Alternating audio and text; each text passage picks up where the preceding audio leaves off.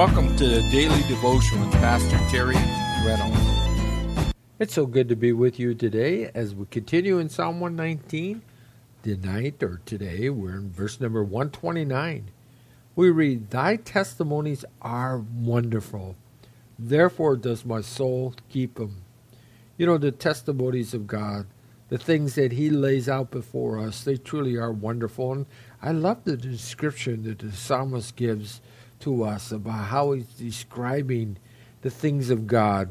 It's almost like he's running out of ways to be able to describe how good God is. You ever been there? It's almost like a songwriter is writing songs and he just can't put it into words anymore, the melody that he finds within his heart. He says, "They're so good, therefore does my soul keep them."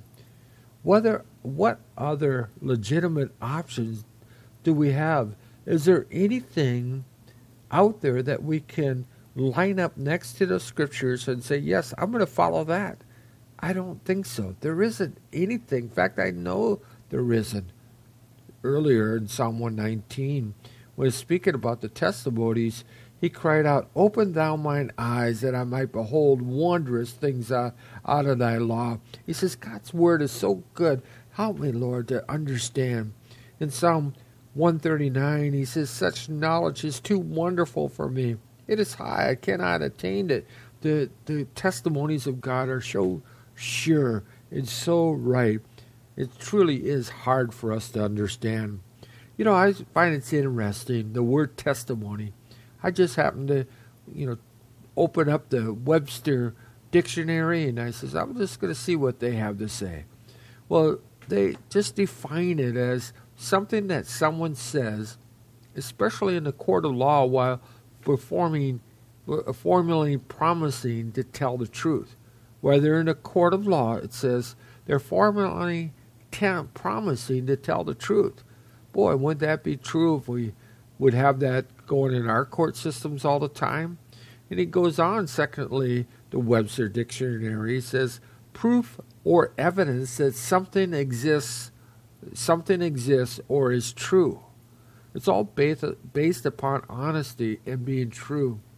And then as they give you a full definition of testimony, the Webster's, I find it's really interesting. The first description or example that they give comes from the Bible. The first one, they say the tablets inscribed with Moses, the Mosaic law, the 2 tablets, the ark containing the tablets, and then B, a divine decree attesting in the scriptures.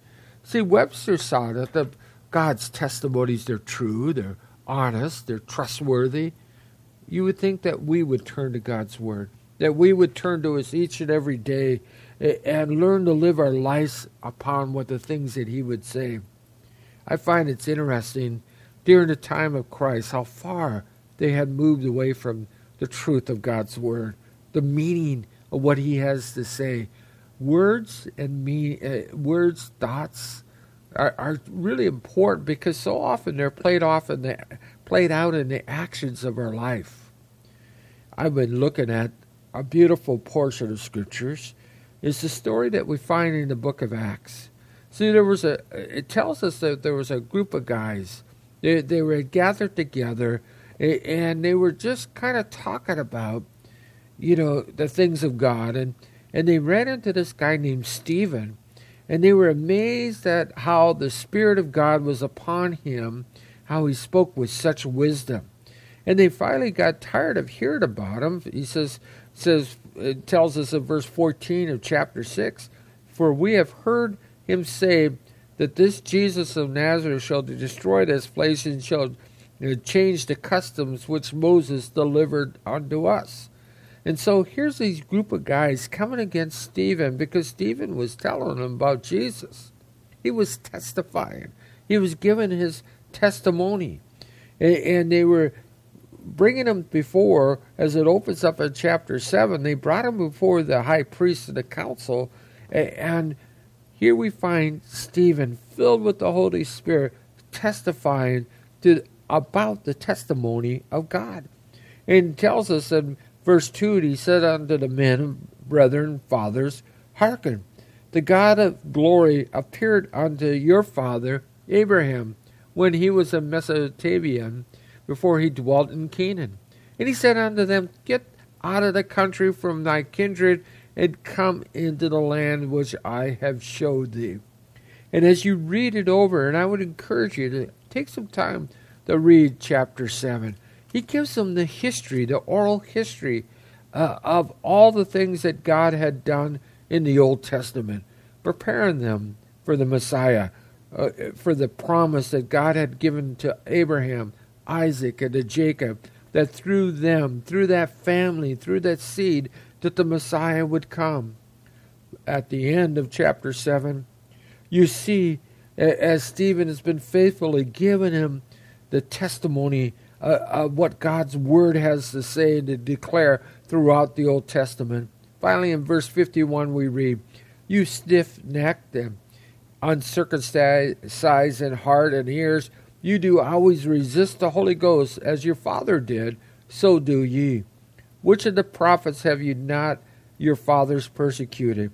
And they have slain them, which were showed before of the coming of the just one, whom you have been now the betrayer and murderers, whom you received the law by the dispensation of the angels and have not kept it. And then it goes on and tells us, those who had gathered around and with the high priest, it says, when they heard these things, they were cut at heart, and they gnashed on him with their teeth. But he, being Stephen, being filled with the Holy Ghost, looked up steadfastly into heaven and saw the glory of God, and Jesus standing on the right hand of God.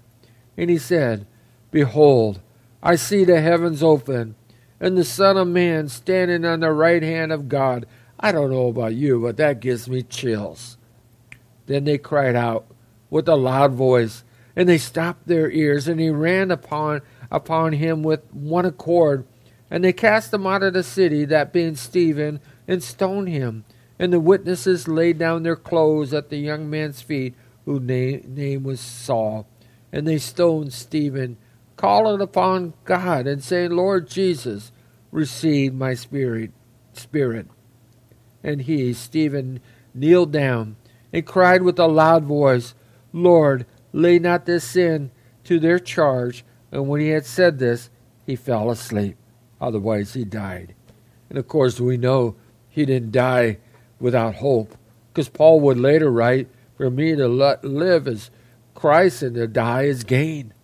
So back to our verse, back to our psalmist, back to where all of us been growing in the things of God. He says, thy testimonies are wonderful. Stephen was holding true to the testimonies of God there in Acts chapter 7. He says, this is God's plan. They're wonderful. God has a plan for our lives, not only for today, tomorrow, for the weeks to come. And then it stretches out to eternity. Can you imagine that? God knows you. His thoughts towards you are peace. And he knows your expected end. He knows the end of the book. And it's glorious. I hope that we, like the psalmist, would say, God, your words to us this day, they're fantastic. Therefore, my soul keeps them. I'm going to keep God's word. I'm going to seek to keep God's word day in and day out, because they're true. God's faithful to them, and they truly are wonderful. So until next time, this is Pastor Terry. May God richly bless you. Thank you for taking part in today's program. We would love to hear from you. You can email us at terryreynolds@agapechapeleoc.org.